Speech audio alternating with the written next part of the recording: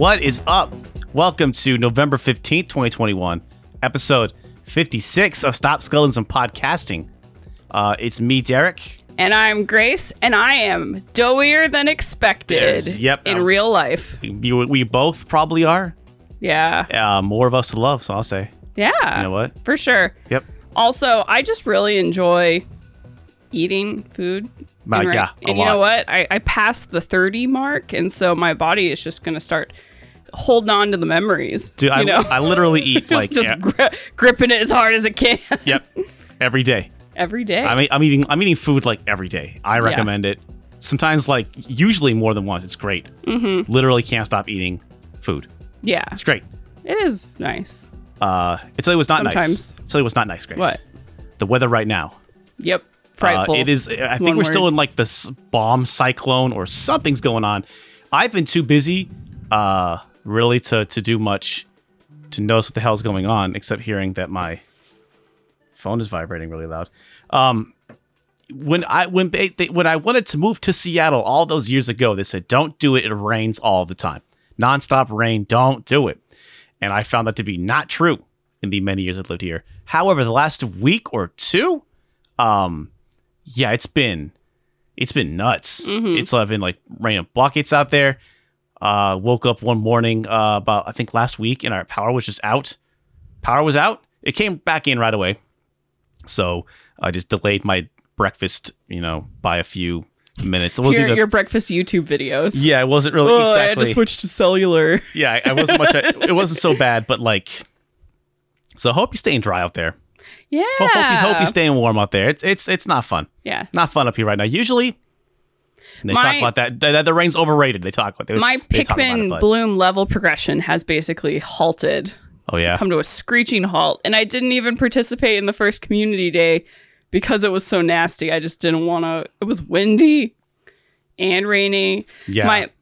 Since I am the only person I know who, at least in person, who's playing Pikmin, I would have been going out by myself with my dog Launchpad as my co-pilot, mm-hmm. and I couldn't do that to him. My poor guy, he hates nothing more than a rainy day. Yeah, no, neither of these dogs. It's been kind of nice because when we take them outside, they just do their business right away most of the time, and then pull really hard. Can we go back inside? Yeah, they hate it. I feel really bad too because sometimes in the morning, the dogs are on the bed.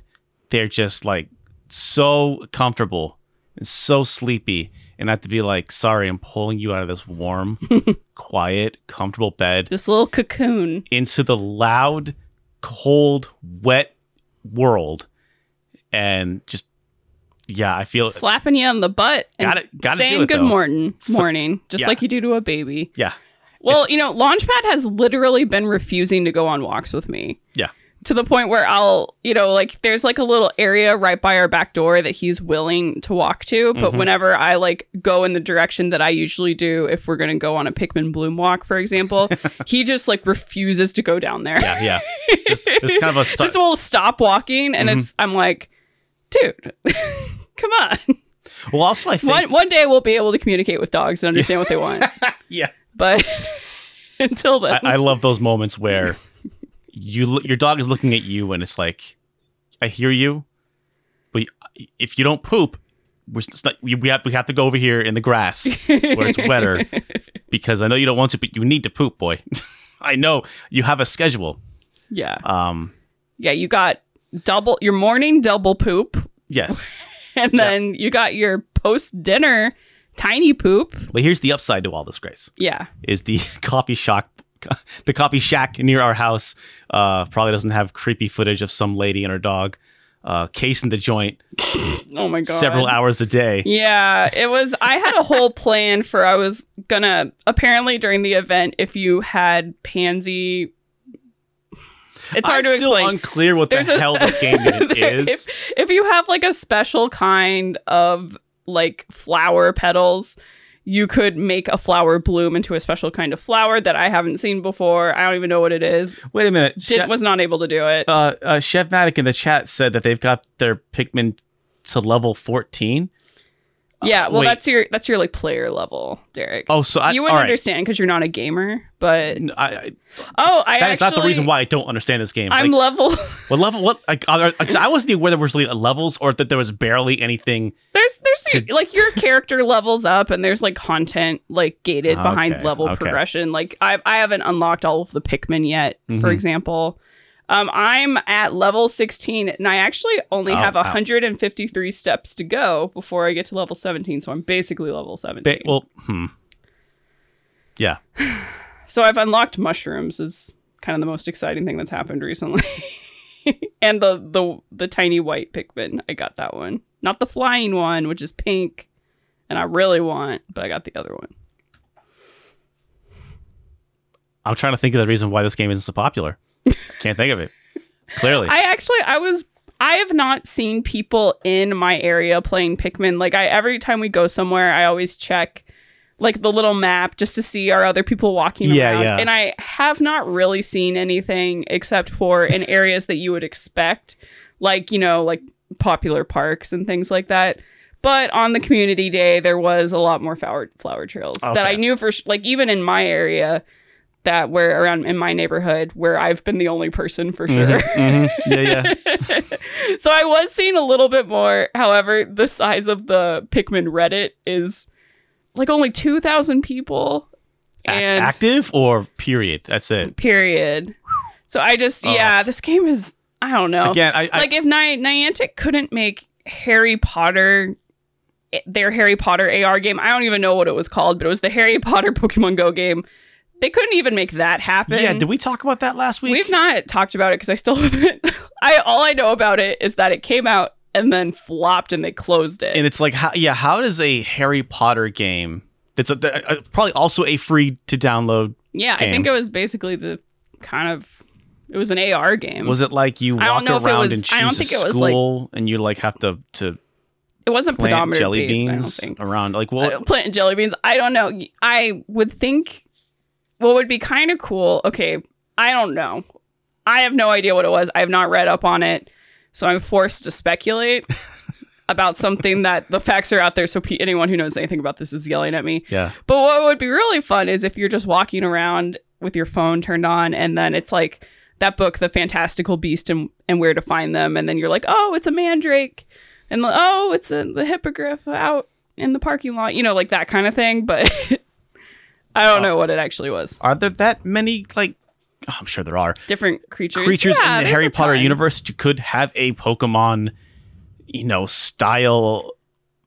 Like, are there because there's like several hundred Pokemon. Oh, yeah. There's not that level. I feel like closer to like a Gen 1 situation you could do. And that, was it just the Harry Potter books, or was it also the Fantastic Beasts books, which are also technically canon? Again, I'm super ignorant when it comes to Harry Potter, so again, he'll play screaming at their speakers like. Yeah, it's okay. I am as someone who was like the primo Harry Potter age when it came out and read all the books like on the day they came. Like that was like, some people were going to the Halo 2 launch at night, midnight. Yeah. No, I was at the Harry Potter launch. You know what I mean? Which it's not like it's that weird. It was insanely popular, but I'm at the point where I'm just sick of Harry Potter. Yes. And I feel like most millennials my age, it still feels like it's insanely popular with people in my age group. I'm not sure if it is, but I'm just kind of like, are you done with it? Are you done with it because of J.K. Rowling, or just in general you was grown out of it and you kind of just don't care about the book so much anymore? Both. Oh, okay. Both. Like I definitely, I could maybe talk myself into being like, oh, this is cool, but with hot J.K. Rowling, yeah, with hot take J.K., I don't really agree with her, and I don't really like her anymore, and so it's just like yeah, there is like a cool Harry Potter themed bar that's opening up this month in Ballard in Seattle, right? And I'm really conflicted because I want to go because I enjoy fancy mixed drinks more than almost anything. Well, give me an $18 cocktail, I am there. And that's about what you're doing when you. I live on a budget. But I will buy an $18 cocktail, and that's it. That will be my entire dinner. But yeah, here's I love a fancy question. drink. Is it just a theme bar that is, you know, out.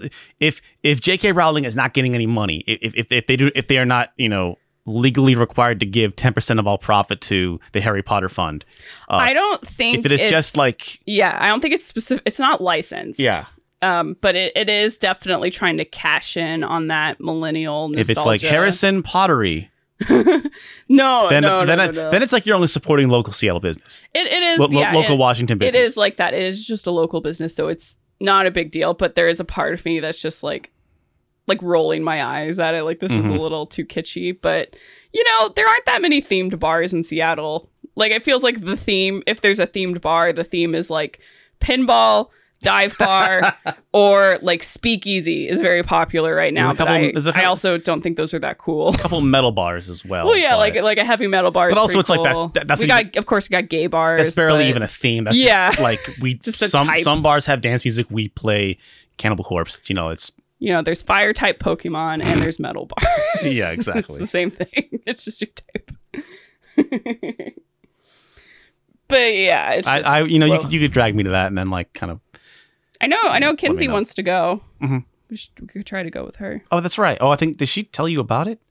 I already knew about it. Oh, okay, all right. I already knew about it. Yeah, again, this is how ignorant of Harry Potter I am. Even like goings-ons in my neighborhood, I'm like, yeah. Well, yeah, I'm subscribed to lots of local Seattle newsletters. As you should be. Yeah. I have an update from our last episode. Okay. So actually, I think it was the night after we recorded it. The night of or the night after, I forget. I have beaten my shame is been relieved from me because I have finally beaten the Resident Evil remake on GameCube. Yay! And I have to say that having just played the GameCube version, and I guess I was playing it on my GameCube, not the HD remake. I was playing it on my GameCube, but I have an HDMI upreser thingy for my GameCube. Yeah. But even still, I love that thing. Man, game looking good. Still looking good. Still really creepy. I would say that like the only thing that doesn't really kind of hold up is sort of like the face models and the acting in the cutscenes, even though they are leagues better than what they were on the PlayStation 1 original. But like, all the stuff with Lisa. I think I never actually seen Lisa, but I did actually. I got into basically. I never beaten the snake. I never gotten out of the mansion. And I think what it was is originally what always kind of pulled me away was like I was so freaked out by the Crimson Heads. And I was so like, I had it in my head that the Crimson Heads were like really, really hard. And so, you know, that thing of like, the one of the great things about Resident Evil Remake is that, you know, you killing the zombies and the mansion's all different. You're like, oh, this is kind of spooky. And the moment that one Crimson Head in front of the night key puzzle room, when that one just like gets up and runs at you, to me that is like equivalent to like when Mr. X shows up in the A scenario for Resident Evil Remake 2, where you're like, wait, what the fuck is going on? Like, wait, the zombies get back up? What? And I think that always just scared the crap out of me because you have to you have to like try and get the shotgun and blow their heads off, or you have to like burn the corpses. But I guess actually like I realized that you can burn the corpses, and you should do that if you can, unless you're speedrunning, which I'm, was not up to that point of speedrunning. But really, like, if you have a shotgun, even if you have the grenade launcher, the Crimson Heads aren't that much trouble to deal with. But I always assumed that they were, and just was like, oh, I'll play this later. And then when I kind of forced myself into Too it, spooky. Yeah, dude, that yo. Yeah. I'm not ashamed to say it. That RE remake's fucking spooky as hell, man. Mm-hmm. That game hell is scary. It's like a literal haunted mansion. Like they literally, it's such a like textbook lightning crashing, mad scientist. Oh yeah. And all the stuff with Lisa again, like. But for people who haven't played, she's like a new villain that's added to this remake. Yeah, she's one of the things that like. They kind of added to the story to flesh it out a little more with like the Spencer and all it, to give the context that the mansion's been around since the 60s, and kind of the remake kind of retcons a lot of stuff with the first game, but in a way that I think is very, very well woven now into the fabric of Yeah. of Resident Evil, and I think Wesker is immediately recognizable as evil. Yeah. As soon as he like his voice starts coming out and he's like, maybe you should try it. Yeah, or like yeah. whatever. I think we did talk about that last. Yeah, we probably did. And it's like everybody, like he plays it so Hi, evil, I'm Wesker. and nobody's like, this guy's acting evil. Jill, you're a fugly slut, and no one should trust you. I'm counting on you to go over there and investigate that. You should just go over there by yourself and investigate that. Okay, just no like problem. evil. Yeah, it was very funny. I guess we said this last time. I would just kind of walk in at certain points, and whenever Wesker was on the screen, I just would laugh because it was very, very well done, very campy. Man, the design of Lisa, the few cutscenes that she's in where you can like kind of see her model. It is still a gorgeous looking game, and I would be interested to play the HD version because it's like, can you really make this look that much better? I mean, I don't know. I still think it's a stunning achievement, and also there's a few moments where, in that, having played so much Resident Evil 4 and not really played this one, I don't know if it's fair to say that like I'm not quite as impressed with Resident Evil 4. Wait, what are we talking about? In the Resident Evil remake for GameCube. Okay. Because we have another Resident Evil 4 remake we were going to talk about later, so I wasn't sure if we moved on. No, I haven't yet. Sorry. Just in terms of Resident Evil 1 remake on GameCube to Resident Evil 4 on GameCube, it looks like they were kind of using the same engine, and I would suggest that it's like probably largely the same team.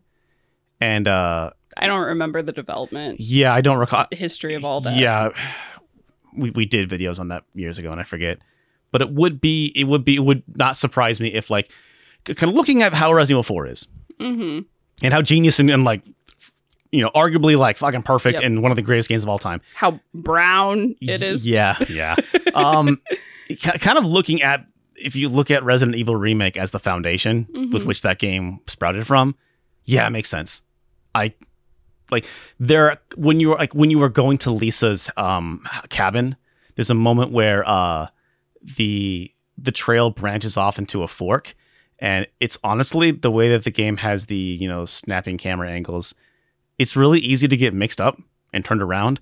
I actually had a hard time like going to and leaving Lisa's cabin because the way the actual the camera angle that has the actual fork is angled in a funny way, and it's like if you go to the left, you're actually on the right side of the cabin or something like that, and it just feels like, I wonder if Mikami designing that little section was like, man, if I could just put the camera behind you, it'd be so much more easier to navigate. And also, there's a moment where you meet Lisa again, and you're kind of like in a cave in a big round donut hole area, and she's chasing you, and you gotta like kind of stay ahead of her because she has a crazy reach, and she just like hits you with her shackles. But at least with Jill, taking a hit from her is like half your health. It's ridiculous. She hits really hard, so you want to stay away from her. But also in that area, I thought the camera angles were like a little difficult to follow. And I was like, I had to look at my map often and be like, wait, I don't want to accidentally go down the dead end here because I need to keep going around so I can, you know, hit the switch to open up the door, that kind of thing. So that area where you find Lisa in the cavern, and that area where outside of Lisa's cabin, with the fixed camera angles, is kind of hard to navigate. And I can't help but wonder those are both probably the things that they had the least time to refine because they're all new. Yeah, those are brand new sections, absolutely. Yeah. And it just feels like, running around that cave section reminds me of like all of the cave sections in Resident Evil 4. And it's like, just if the camera's behind me and I have that constant, you know, camera, and I know where my compass is pointing, right? Easy to navigate. Mm-hmm. So I just couldn't help but think that like that those two had to have been moments where Mikami was like, if I could just move this camera. She's creepy looking. She is. I like when she just kind of shows up in that second time, because you just like you enter that room and you hear a door close, and it's just sort of like, oh fuck. And it's so great how sort of mundane it is. How the first time she shows up, it's like a big event. It's a big moment. It's really scary. This time she just like shows up and just Kool-Aid Man's into the... Not even Kool-Aid Man. It's just like, it's just you come around the corner. And it's like, oh, hey, you. I'm going to go this way. You know, it's sort of like how when you, in the Resident Evil 2 remake, when you see how Mr. X jumps in on the B campaign. He just literally just, instead of doing this big opening where he, falls from the sky and moves the helicopter out of the way, he just walks around a corner. Hey, I'm here, and he punches you. He's just like, that's actually it's really scary. Mm-hmm. It's really effective. I do want to play it more because in my game with Jill, I didn't really kill Lisa.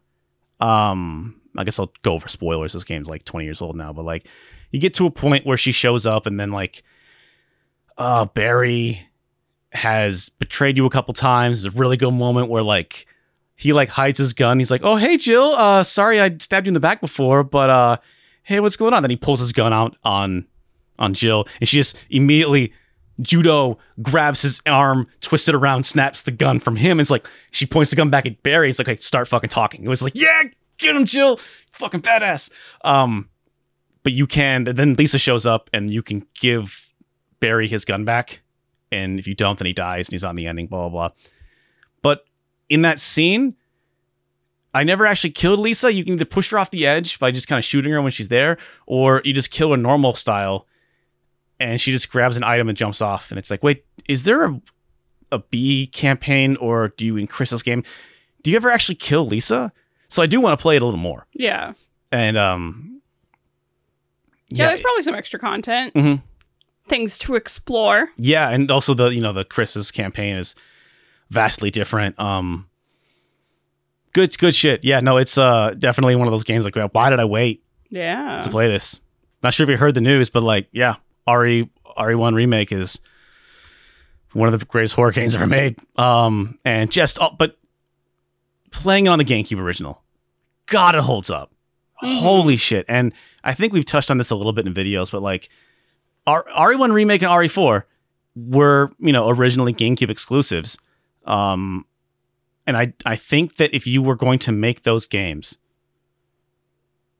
originally to be either PS2 or Xbox exclusives, I don't think those games would be maybe as good as they were, because I'm not huge into specs and stuff, but the GameCube was kind of like in a lot of ways the best, beefiest, most horsepower of that generation, right? And so you really couldn't make those games on an Xbox or a PS2. I've heard that before. Yeah, and they did make RE4 on the PS2, but with a lot of scaling back of the graphics and stuff. So it is possible. To the point where people get mad at, like, we streamed it one time and people were like, why? I'm like, I don't know, because you mostly new here. We dumb around here. Yeah, those games are great, and I do think that like, Nintendo deserves a little bit of credit, because if when you pitch those games for the first time and you start making them for the first time, if the GameCube wasn't there, history would be different. So it's worth kind of remembering that. I think it's one aspect of the GameCube. There's a lot of revisionist history with the GameCube. People love the GameCube now, and they should. But let me tell you that they did not in its time. That GameCube came out and flopped big. And Xbox was able to kind of course correct and end that generation on a high note. GameCube really didn't. It should have. It had every right to, but like, oof. You launch with Mario with launching without a Mario game. Luigi's Mansion and Pikmin, and Luigi's Mansion and Pikmin are great games. That is not what you launch a system with. Smash is good too, sure, but like, and also like, no one liked that Zelda. Everyone loves Wind Waker now. Y'all forget that like, fucking people hated Wind Waker for years. Hated it. No one liked that game. They called it Zelda because it was cell shaded. Right, yeah. And it was like, it was a cartoon, it was a kiddie. Yeah, it's for babies. No. But I think when we have that revisionist conversation about the GameCube, you need to remember that, like, yeah, Resident Evil and horror, like those RE4 and Remake, those games are what they are because of the GameCube. And though they came to other things, that original pitch, they started as GameCube games, and so that's meaningful. Well, facts. Yes, thank you, chat. Facts, thank you. Well, speaking of GameCube graphics and how well they grow up, age up. Well, let's start this over. Derek. Yes, Grace. A few weeks ago, yes, the Resident Evil 4 VR game came out. It did. In fact, it came out right after or right before, right as we were publishing our Resident Evil 4 mobile ports video. I think it was right after. Basically, we had like 3 days where we could say that we had covered every single Resident Evil 4 port in existence. Like just 2 whole days of perfection, just life completed. Like we were done. Like our, you know. All right, let's move on. Yeah. Okay. How Resident Evil 5 ports. We have climbed this mountain, and now Resident Evil 4 VR. And now another ceiling. Yeah, that we must climb. Yes.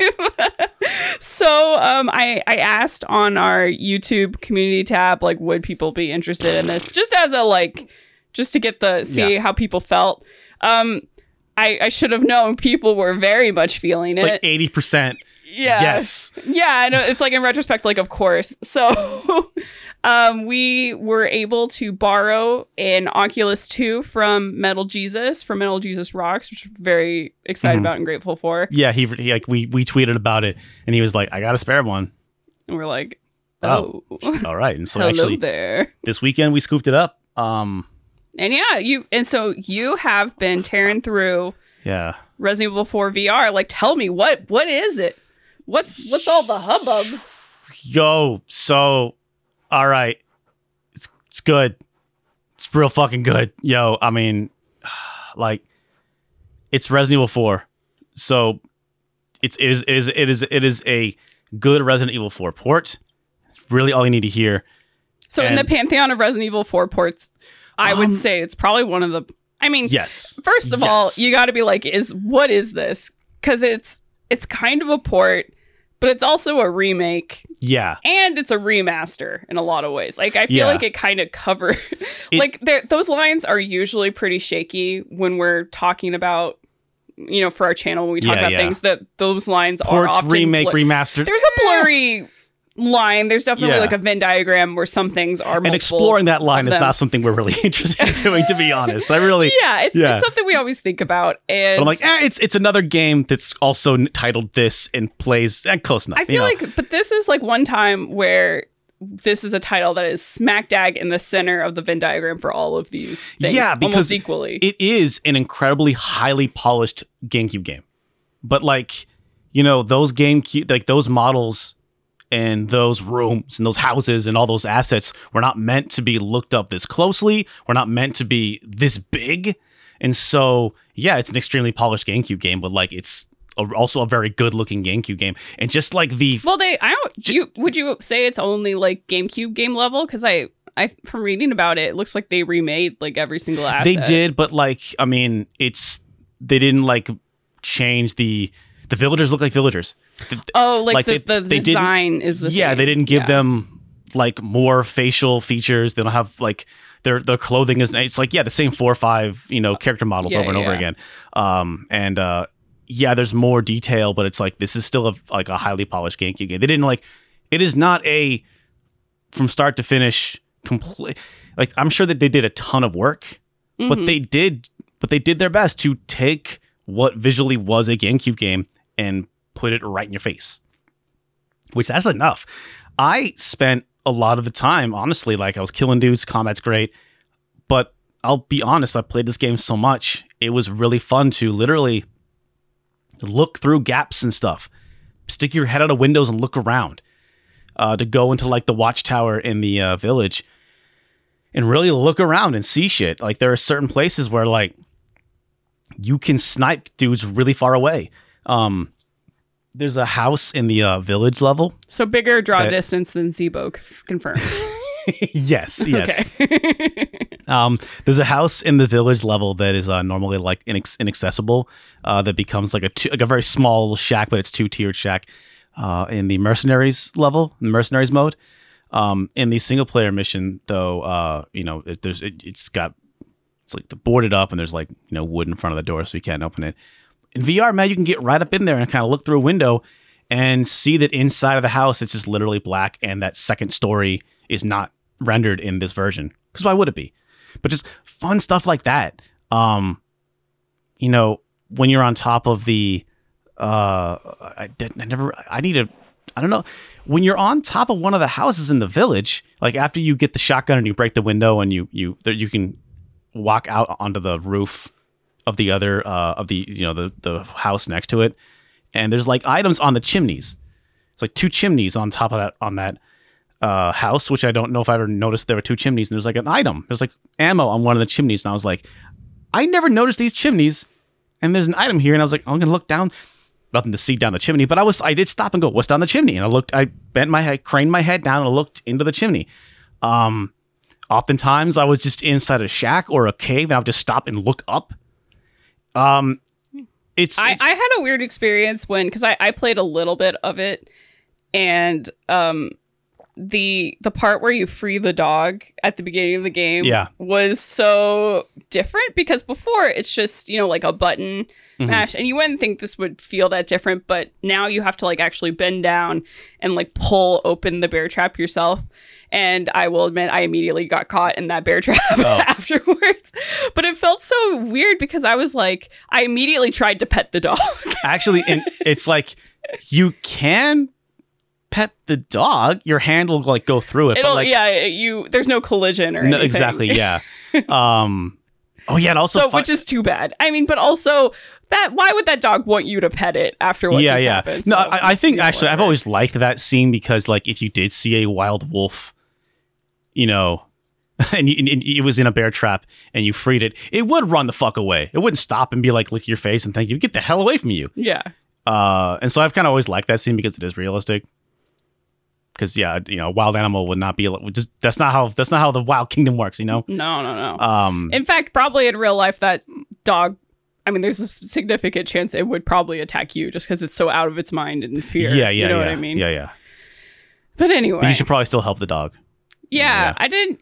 Is there an option not? There is an option not to help the dog. You don't have to help that dog. Which is weird. Like, why? I suppose I made this joke before. Like, I think you can shoot the dog or leave it, but I don't know. I've never done that, because why wouldn't you help that dog? Why wouldn't you? It's like the sun rises and it sets, and I will always help the dog. I just cannot envision a time I would not do that.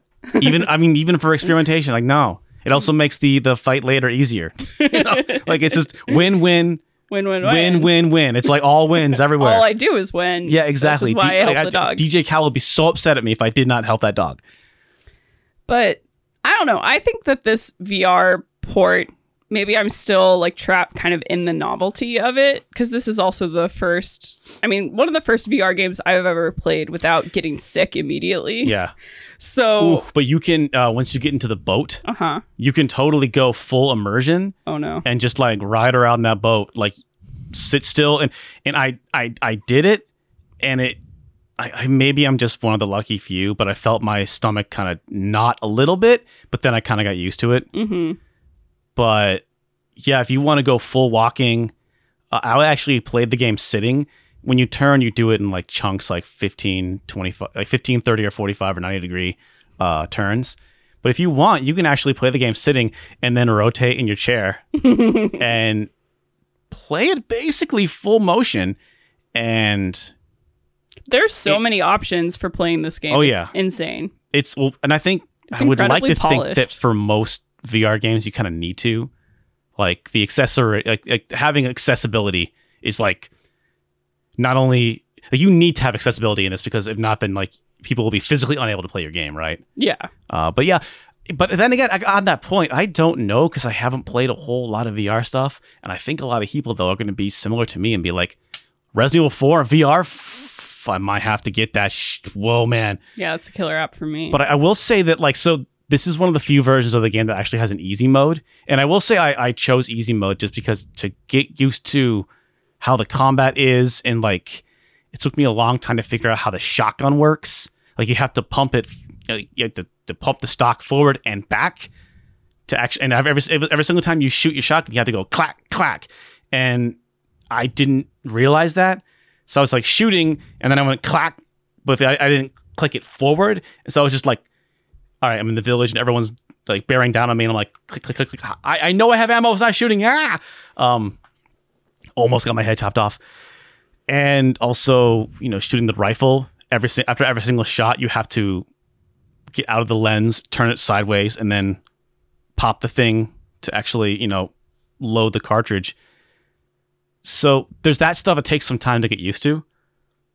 But once I did, oh my God, really, they say you have they're two-handed weapons, the rifle and the shotgun. They call them two-handed weapons. And you can only equip them over your shoulder. Your pistol is always on your right hip, and then your two-handed weapons are always over your shoulder. The two-handed weapons because you need your second hand to load them.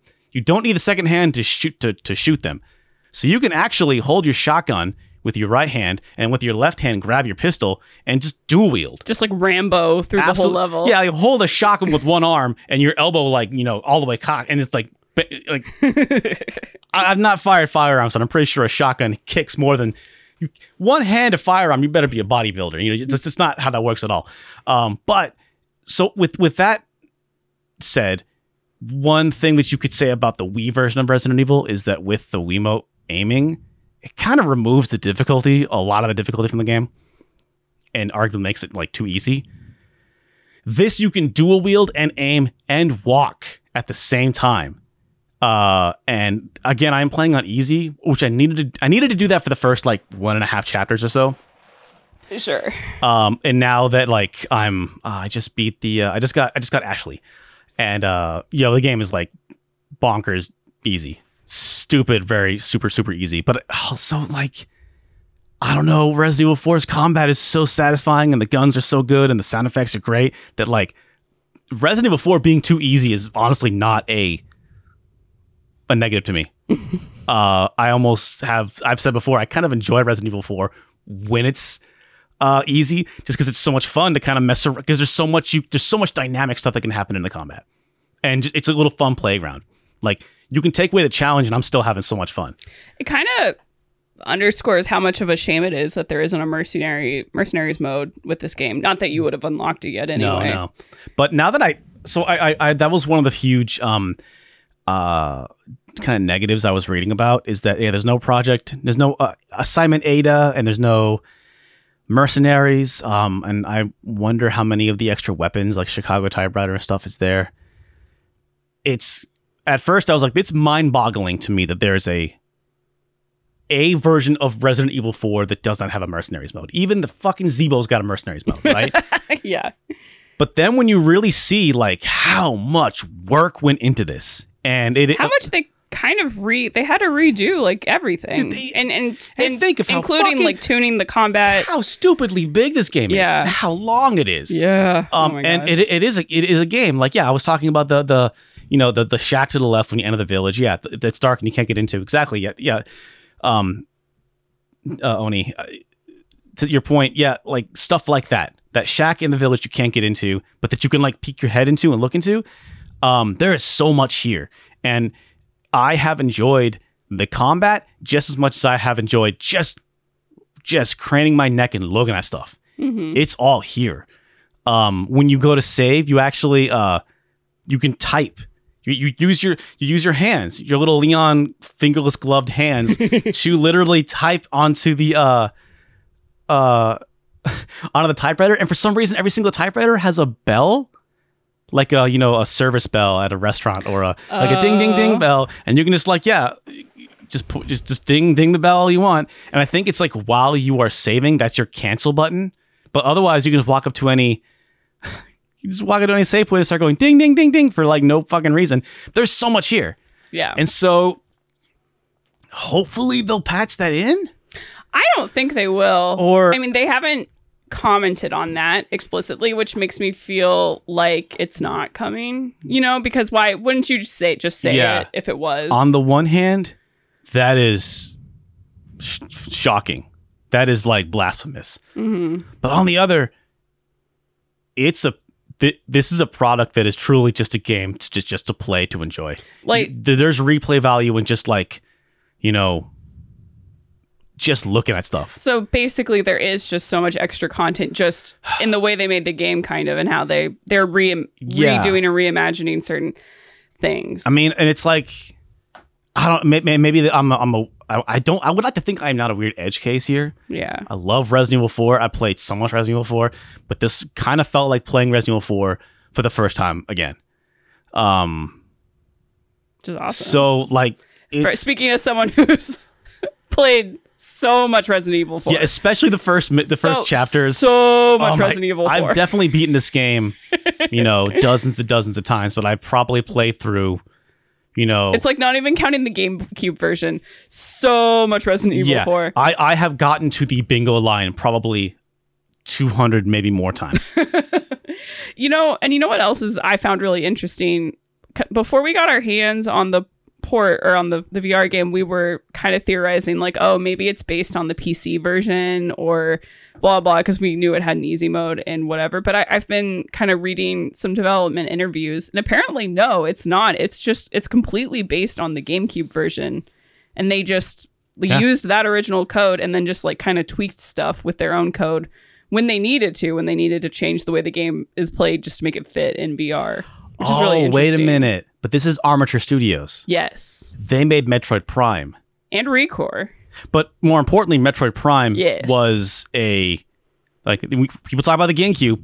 Metroid Prime was, that game was extremely well reviewed, and it should have been, because Metroid Prime was one of the best looking and best playing, finely tuned video games ever made, period. Mm-hmm. And I still think in terms of games that push consoles to their limits, Metroid Prime is up there as absolutely a fucking masterpiece. Well, and just a quick correction, because Metroid Prime is made by Retro, and then some of the people from Retro made Armature, so it's not. So some people left Retro to form Armature, but when you made that point about, and maybe I'm just connecting dots on there.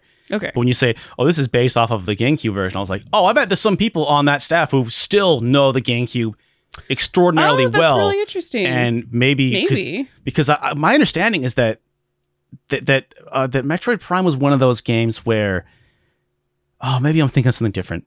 Maybe I'm wrong. Okay, I might be totally wrong, but I feel like Retro Studios came to Nintendo and said, hey, we have this idea for a first-person Metroid, and they were like, whatever.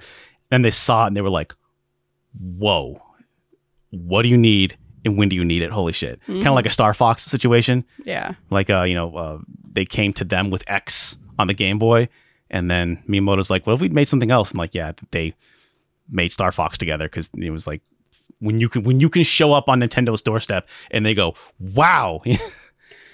Armature itself has a lot of really weird game, just a really crazy game resume.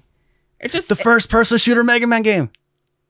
They made Recore. They made Recore with Keiji Inafune, but also they were responsible for the dark, gritty first person Mega Man game that leaked several years ago, but didn't actually get me.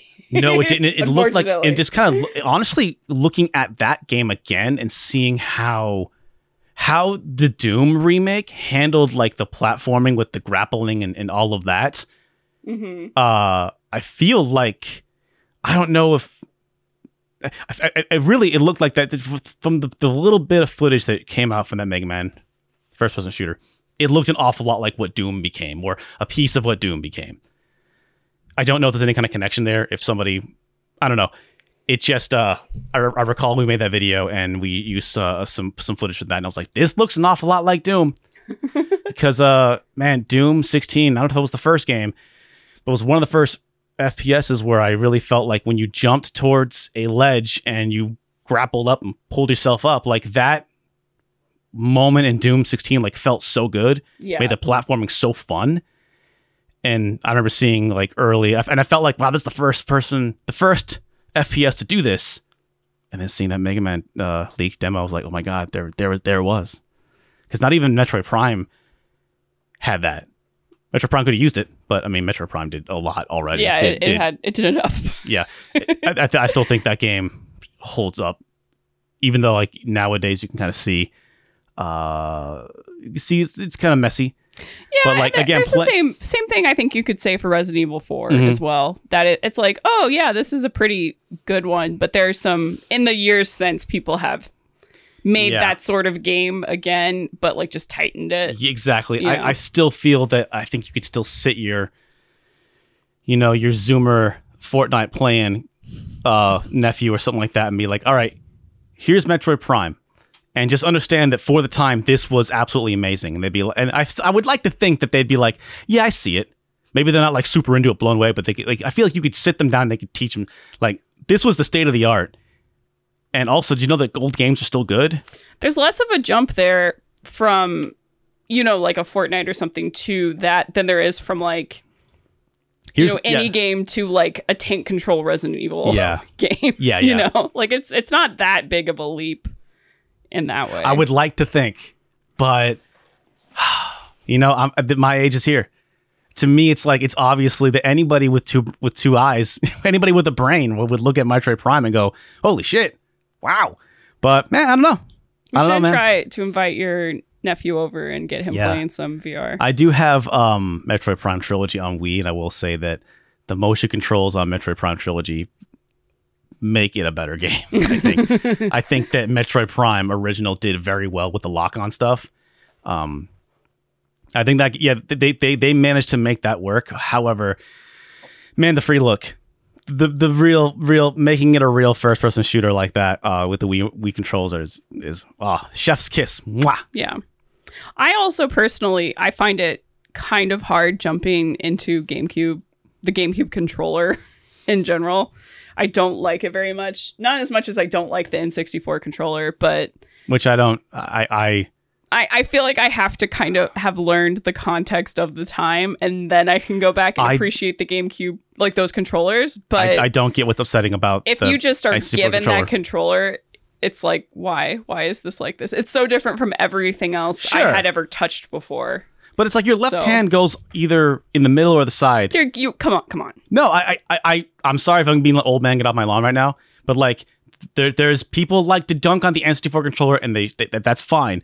But to act like it's the worst and it's absolutely unusable. That's not no one said that. Okay. It's just like going back into Maybe I'm projecting on you, but I do see a lot of people dunking on it, and it's such a high level. I mean, like, think about it. We live in an era where like the highest example of design, I guess people are going to be mad at me as soon as I say this, but like, just think about using a MacBook Pro versus using like those like Commodore 64 games where you had to type in the commands yourself or whatever. Like, it's like, they're both of those are functional, but I think the best kind of design is the design where you don't even have to think about it. You just do it.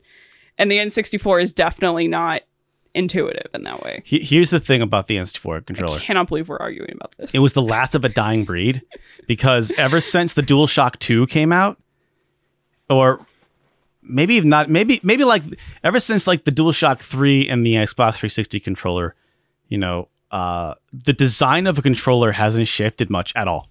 They've all been, I almost feel like it's the same. PlayStation 2 controller with the analog.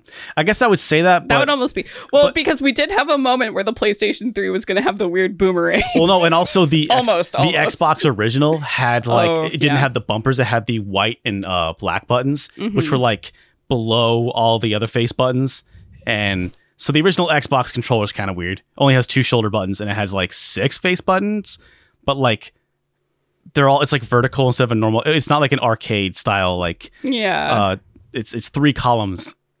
No, it's 2 columns instead of 3 columns rather. It looks a lot like that weird Saturn controller that was supposed to be like a big circle. Oh yeah. The semi Dreamcast. I think that was a Dreamcast. Yeah, they were starting to work on Dreamcast controller. It's weird. It's whenever I try to think about this, my brain gets broken by weird auxiliary controllers that like we know about or we would talk about. And I'm like, I get confused. Is the issue with the N64 controller is you see the 3 prongs, like how am I don't have 3 hands. What do I do? This isn't flipping Total Recall. Like I'm not gonna play it with my 3 boobs. You know what I mean? Like I don't. That's exactly what it is. Is it's not intuitive, and it's just like, what is happening? And even beyond the 3 prongs, I find the whole C-stick system very confusing. If you want to dunk on the N64 controller, it's that the analog stick is way too high, and that like it's actually it's not very comfortable to use the analog stick compared to like they have made analog sticks so much fucking better, and that N64 analog stick does leave a lot to be desired. I will grant you that. And the C buttons that's supposed to be essentially another analog stick, that sucks. Yeah.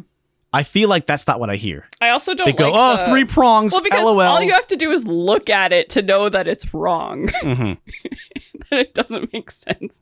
Because it's like you don't even have to give it to somebody to hold. You just show them a picture and they're like, why is this made for aliens? No, Mario 64, they had to anthropomorphize the camera. I know, but most people... Miyamoto was like, are people going to understand that you have to move the camera on your own? Are they going to get that? It's like Walt Disney's like, here's a cartoon, but it's Snow White. It's a feature-length cartoon.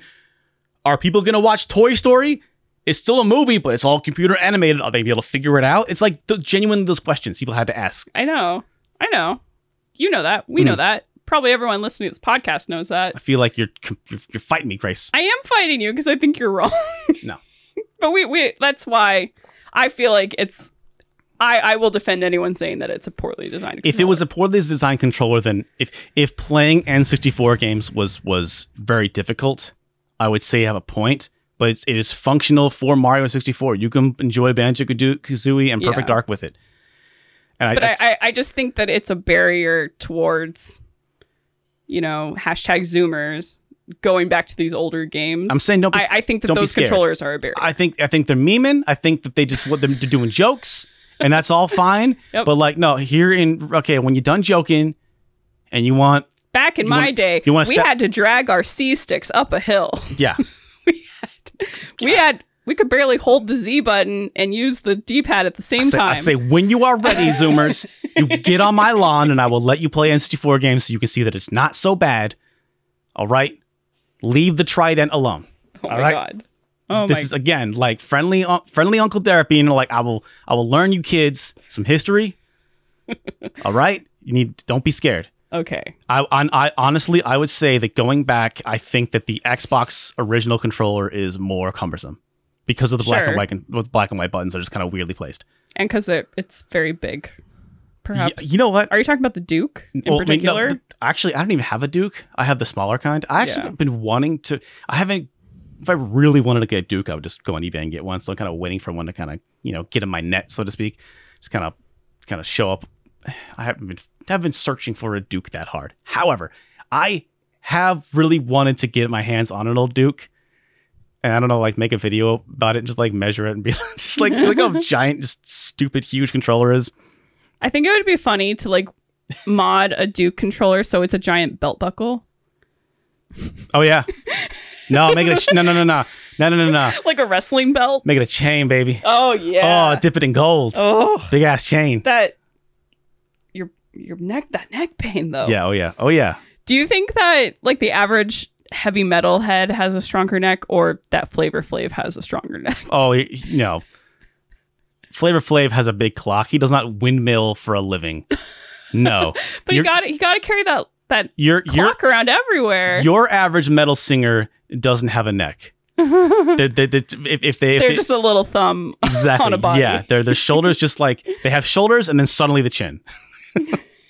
If you headbang for a living, that's what will happen to you. Speaking of neck and back pain, to circle back to Resident Evil 4 VR, there was a headline that I noticed back when Resident Evil 4 VR came out that claimed this is based on a Reddit post, but it claimed that Resident Evil 4 was not designed with all body types in mind. In particular, the VR version. VR version, yeah, because this one woman on Reddit was having trouble whenever she had to reload, I guess, her shotgun, based on the way you've described it. No, the shotguns and stuff are down by your hip. The ammo is down by your hip. However, your knife and your grenades are on your breasts. On your chest. Yeah, so she was having a problem where she tried to grab her grenades and she would just constantly punching herself in the boob because of where the game thinks the grenade should Leon's be. in great shape. Leon's he's very, very trim and good for him. You gotta be to be able to protect the president's daughter, but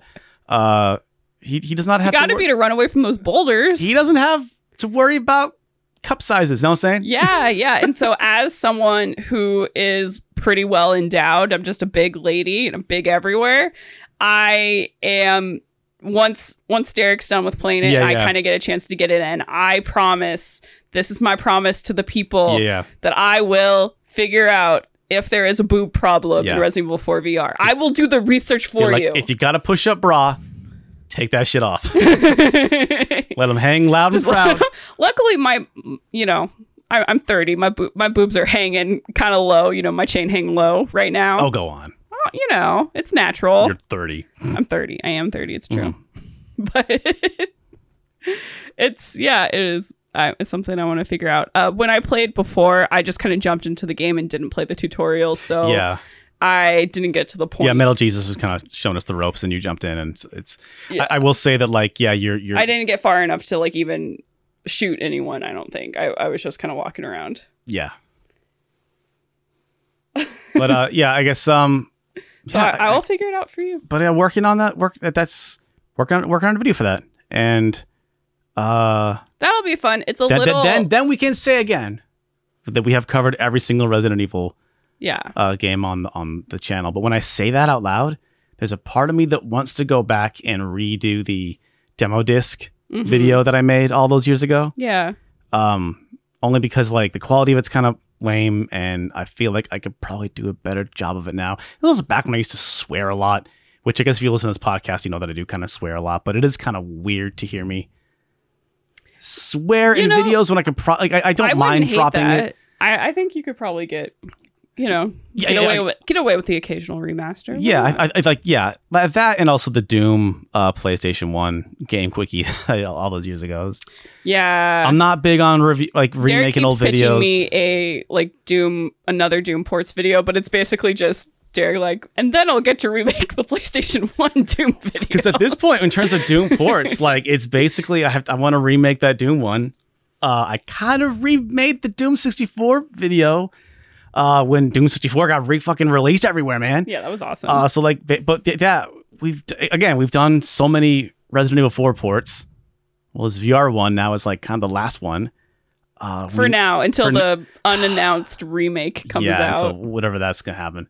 But for now, though, we have that Resident Evil 4, and we still have the 2 Switch ports of Doom 16 and Doom Eternal, and then remake the Doom PlayStation 1 port video, and that's all of them. And I just want to be able to say that I did it. That I've gone through all of the major console ports. Of course, if we're talking about all the weird places Doom has been shoved into, then that's a whole different story. That there is a part of me that the way that I like to do the channel is I fan stuff is awesome.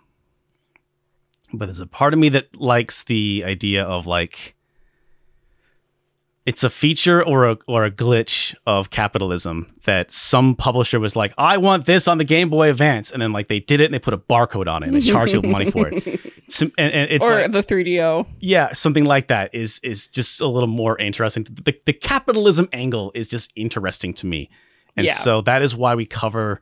Also, we're not smart enough. We're not as smart as the people who are able to port things to different systems. That's the other slightly less publicized reason. And also, if we do it this way, then there is a end to the tunnel, right? Like we can conceivably be done with Doom in some capacity. And that's also kind of exciting. Yeah. To be like, we have covered a topic, it is done. Yeah. Pin on it. Yes. Let's go. Yeah, we all can't be Modern Vintage Gamer. And that's exactly Modern Vintage Gamer and the like. If you want that type of deeper knowledge, because I'm too dumb to know the technical stuff. I really just don't. Yeah. I really just play it and calls it like I sees it and tell you why it's fun and interesting. That's my role. Staying in my lane. Mm-hmm. Those dudes are smarter. Yeah. So it's also just not really my wheelhouse. Oh, absolutely. Well, I got a couple of questions for us. Holy shit, did we just spend the entire podcast talking about Resident Evil 4 and Resident Evil? Well, Resident Evil. Yeah, wow. Things got a little heated for a second there, but yeah, that was a lot of Resident Evil. I didn't even... Oh, man. How did that even happen? Nothing better to talk about. Thank you. Thank you, chat. Have you been able... So this is from Dalton. Have you been able to play the new Forza Horizon 5 with Game Pass? Yeah. And also, does it fill the void that was created... by Burnout Paradise, because there's no more. Yeah, so first off, Forza Horizon 5. Absolutely playing it on an Xbox One Series One Series, Series S, like, which is like the dinkiest, shittiest Xbox One that's out, I think, right now. And that game, I think the load times are a bit long. And when you do the rewind function, sometimes I see some texture pop in. Other than that, it's awesome. I love the Horizon games are just like, they're just fun. They're just fun. It's just like the music and the vibe and people chatting with you, calling you on your cell phone and the GPS and all the music and the colors. It's just like a constant like party. They somehow made this open world game where, it always takes place at the Horizon Festival. The main hub of the world is in the center of the map, and it's always like fireworks and there's always a festival happening. But when you're miles and miles away from that, they still have this like party atmosphere. The game just is like a celebration of like fun. And they nailed it again. Like it's on the one hand, it's like, they made another one. Like, they made another one. However, to your point about Burnout Paradise 1 is a fucking amazing game. I've always held that game needed a sequel, that it was an amazing proof of concept. I think it's always had problems. I think I've never played Burnout Paradise for longer than like, I don't know, 10 or so hours. I just kind of, it just gets a little, there's just not quite as much to it to me. Mm-hmm. And Horizon almost fills that void. The driving in Burnout has, as far as I know, no one has captured that driving feeling, that sense of speed, that sense of ridiculous breakneck danger. Somewhere between Burnout Paradise and all of these Forza Horizon games is the Burnout Paradise 2 that the world never got. And also your perfect racing game. Yeah. Which is very much specifically not like a sim racer, like more of a... And that's why I couldn't get into the Need for Speed game that Criterion made. I think it was Most Wanted, but basically like at some point Criterion, the company that made the Burnout games, they just were not able to make any more Burnout games, but they were given the Need for Speed license. And I think it was Most Wanted, but that was the one where people were like, okay, this is it. The Burnout people are making a Need for Speed, and this is the best we're going to get. And apparently there's a lot of fun stuff in that game. I've never liked the way the Need for Speed games just feel so slow. Yeah. And every car, at least the ones they give you at the start, I suppose, just feel like a boat. Everything just moves so slow. It's just, I could never get into it. Yeah. And I really feel like Forza Horizon's always split the difference. I think if you really are a gearhead and you want to grind, for your licenses in Gran Turismo, I think that type of stuff is in Horizon if you want it, but I don't care about any of that. And so there's something for me. It's great. That game's great, man. Even I'm sure it looks even better on a Series X, on your 8K TV. Just me watching it, I wasn't a huge fan of like the desert aesthetic. I don't know if you were just in a desert area. Yeah, but no, I was. That part seems like kind of not fun to look at to me. They've always done good at picking, areas. Like, the map is gigantic. I actually haven't been doing a whole lot of races. I've just been like driving around. And as you drive over the map, you like discover the roads and stuff like. It's the best collectible of all time. Where like there's a map and you get points for just driving around and discovering and driving over all of it. And there's discount signs and there's bonus signs, and so honestly, like put on a podcast or put on one of the 5 radio stations and just drive around. The racing's good too, but I spent about like 4 or 5 hours just driving around discovering shit. The amount of variety in this rendering of Mexico is nuts. And so it's not just a desert. No, it's in the map. Okay. Is like I would just have you kind of look at the map and you go like, it's you really don't get a sense to how big the map is until you really start driving around and thinking about I need to cover all this road, and kind of how that's going to be really hard. Yeah, there's like a kind of jungly areas. There's beautiful, colorful building town areas. There's big mountains. I think that the like dust storm. I think it's a dust storm mechanic where like just like randomly in certain areas like a dust storm will show up and it's kind of change everything brown, but you can't see in front of you. they had a season dynamic in the last Forza game. Oh yeah. Where like certain races just took, or was it certain races just took place at certain times, or like just as you progress through the game, it's like you're in winter now. Mm-hmm. You're still in England, but like it's fall now. So no, they've always made gigantic maps that have lots of variety. Yeah. So I think you maybe I started off in the desert because it's like it's mainly flat. It's kind of maybe the first area they kind of kick you into, but like nah, man, it's so much variety. It's huge. It's great. Okay. Well, so then really quickly, we got a kind of a question from Will, which was just, how does it feel to absolutely kill the Xbox One video? Thank you for thinking we killed it. We're pretty happy to have it out, and definitely in the comment section, we're seeing places where we could have improved it, or other areas that we could talk about. And it's I'm open to doing that. The comment section, we've seen a handful of those. Mm-hmm. Even somebody on our Patreon was I've been wanting to get back to them because it's a really good point. That is a very good point, and it is. They just to summarize, they had a point that was just like, hey, wish you had focused more on the actual like console specs, or ironically, the games, which is something that Derek and I talked about like a few, while we were making the script, is like, hey, how ironic is it that we're making a script where we're like, it should be about the games, and we're not even talking about the games. Yeah. And ultimately, it just became like... But at that point... I guess like my experience of that generation was that, in that time, was that it wasn't about the games or the specs at all. Like, it was purely like lending games and, So that's why we decided to focus the script like that. But I think in our past mortems, that's kind of a weakness that we have, where we don't focus on the games themselves so much, just as a trend in that series. Yeah. And that's kind of a reflection of me being the main writer on them, because I tend to not find that part as interesting.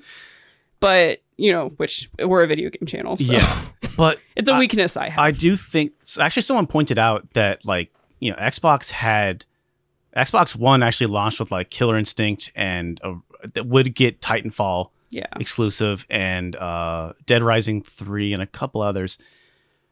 Xbox One actually did have a pretty solid launch lineup. I think better than the PlayStation, honestly. Yeah, and I kind of just said, despite neither game having pretty good launch titles, and I think... Well, but the reason we said that too is because, in my opinion, the best game you could talk about was Titanfall, and technically that also was out on 360. And technically it came out a month or so later. Technically was not quite a launch title. It's in that fuzzy area. Yeah. So that's why we didn't... If we had included Titanfall, I would be able to say, like, no, full stop, it was better. But and to be fair, like, I think when I asked that question, like, we're not talking about the games at all. The script was like 13, 15 pages. Yeah. And it was suddenly like... We actually did go back and add more games stuff in. Yeah. But no, it's true. It's a big fault. It was a video that like script. We consistently, as we were writing it, we kept adding more stuff. As we were like... Yeah. As I was recording and we were shooting, we were adding more stuff. Even after we, Sober Dwarf gave us a cut, we were able to watch it. There's absolutely no insult to them, but like we watched the cut and went, oh shit, it's not. Oh, it's the pacing. Oh yeah, we had to do a pretty major rewrite. We actually not. Yeah, I'm gonna say pretty major. Yeah, we did actually had to shoot like 2 or 3 new live sections. Yeah. And we really had to. It was one of those. It just It should have been in there, but it wasn't really in there. And also the script kind of ends before the Xbox One even came out in a lot of ways. So it wasn't... I think you can make an argument that it wasn't a part of the scope of this video.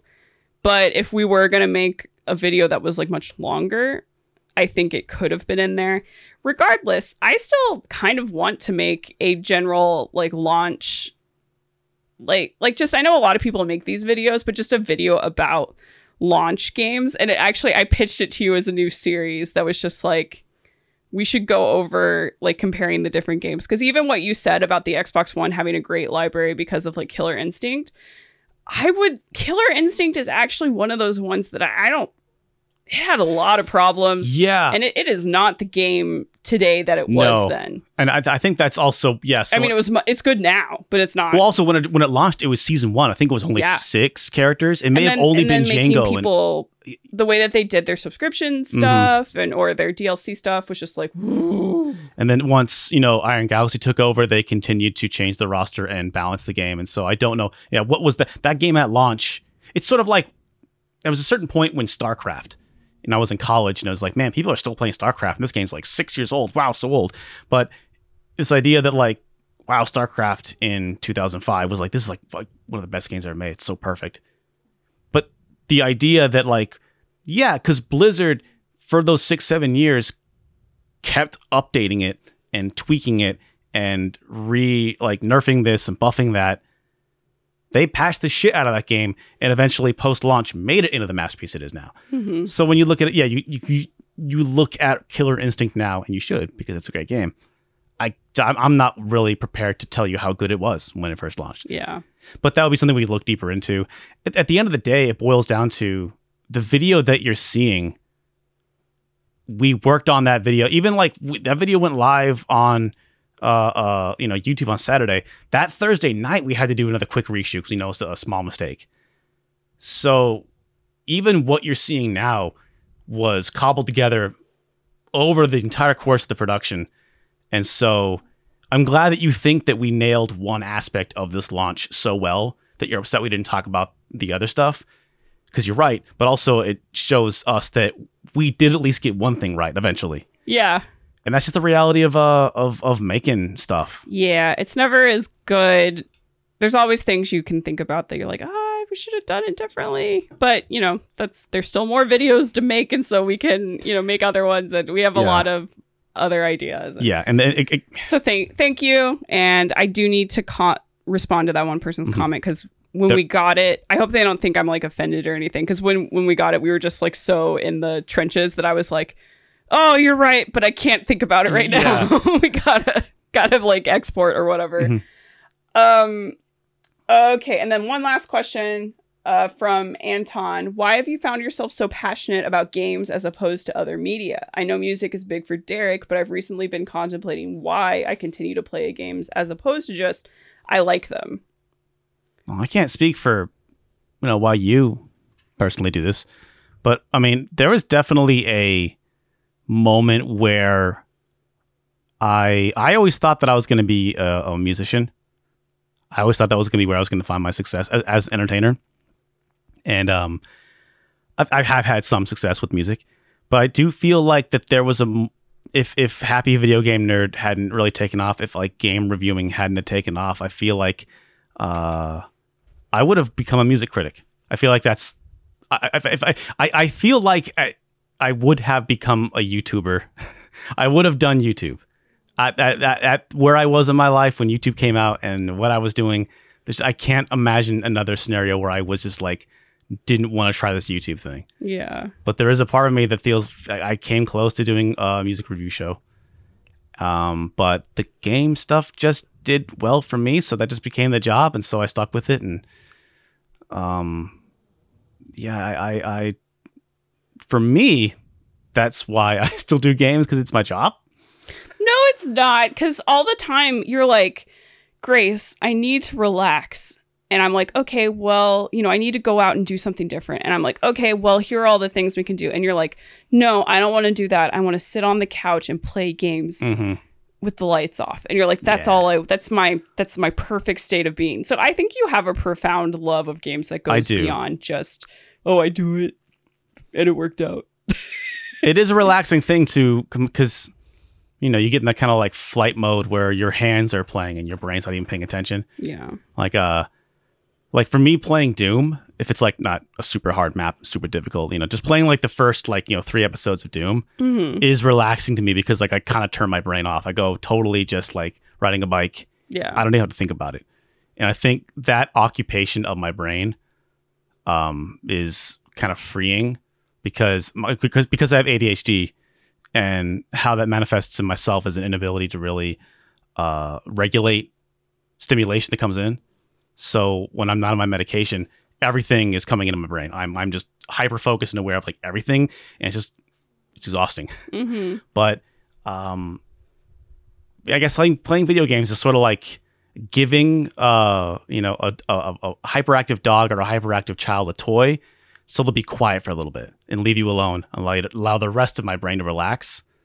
But I do think that like listening to a good record, listening to a good album, and really diving into the lyrics, diving into the melodies, diving into just the production of it is also extremely rewarding. Mm-hmm. But I guess I just developed I just go into a video game. It's For me, a personally, little easier, I suppose. I was thinking about this earlier, and I realized that playing video games is the only media that I ever indulge in or enjoy where the thing is by itself, if that makes sense. Unless someone forces me to go to a movie theater and you can't do anything while you're at a movie theater. Yeah. But for me personally, if I'm watching TV, I'm probably also like doing an arts and crafts project, or I'm cooking, or I'm doing the dishes, or, I'm also playing a game on Twitter, or something. I'm on Twitter, or if I'm reading a book, usually I'm at the gym on the recline, riding, the bike, reading the book, or I'm sitting outside and I'm helping the dogs train while I'm reading the book or something. Like I almost everything I do, for whatever reason, I guess a failure of mine, I don't like just doing one thing. It's like kind of difficult for me. So, but a video game, because you are engaging so many parts of your brain, that is the only time that I ever am just doing that. Yeah. So I think that's probably why it just kind of like connects with me on that level. It definitely is a different medium. It's how you would tell a story in a book versus a movie versus a game. That's why adaptations across those three mediums are difficult to do, because they're very fundamentally different. Yeah. And how a person's brain will fill in the gaps and what parts of their brain it hits. I think it's also a reason why some people probably just don't get into video games. It's certainly why I don't read a whole lot of books, because my dyslexia hits me that way. And I can read, but it's not really fun in the same way. A lot of people read to relax. I read for work. I can read, but like it's hard for me to do. Yeah. But I write for a living, so I don't know how I managed to work that out. Well, with that said, I think that's gonna do it for us tonight, today, this morning, wherever you are. Yeah. Thank you so much for listening. Tell a friend, watch some videos, all at the same time, probably, because that's what we would do. Yeah. I guess. While you are Netflix and chatting, play a game and listen to our podcast. And pet your dog. And pet your dog. /cat/fish. Yeah. Thank you for multitasking with us today. Yeah. Yeah, I guess we'll you know what? We do this first and third Mondays of the month, right? Yeah. We got a 5 Monday month. So we got the 29th. So the 29th, but right. We might come back on the 6th. I would like to do a fun, maybe a bonus episode or something, but also we probably won't be recording on the 29th. Yeah, maybe something fun, but I can't confirm that because So probably the next episode will be recorded on the 6th, and then it will be posted on the 7th or the 8th, depending on how Derek feels. Sometimes I totally forget, it's Tuesday night. I'm like, oh shit, I forgot to edit the podcast and put it up. Yeah, but it is the holiday and family in town, etc. So it actually kind of works out for us to not have it. So yeah, I don't know what I'm doing because mom and dad in town, and so most of my family here for Thanksgiving. So yeah, but anyway, if you celebrate that, man, look forward to that. Live, laugh, gobble, gobble. Live, laugh, Limp Bizkit. Yeah, live, laugh, Limp Bizkit. Have a great night. Yeah.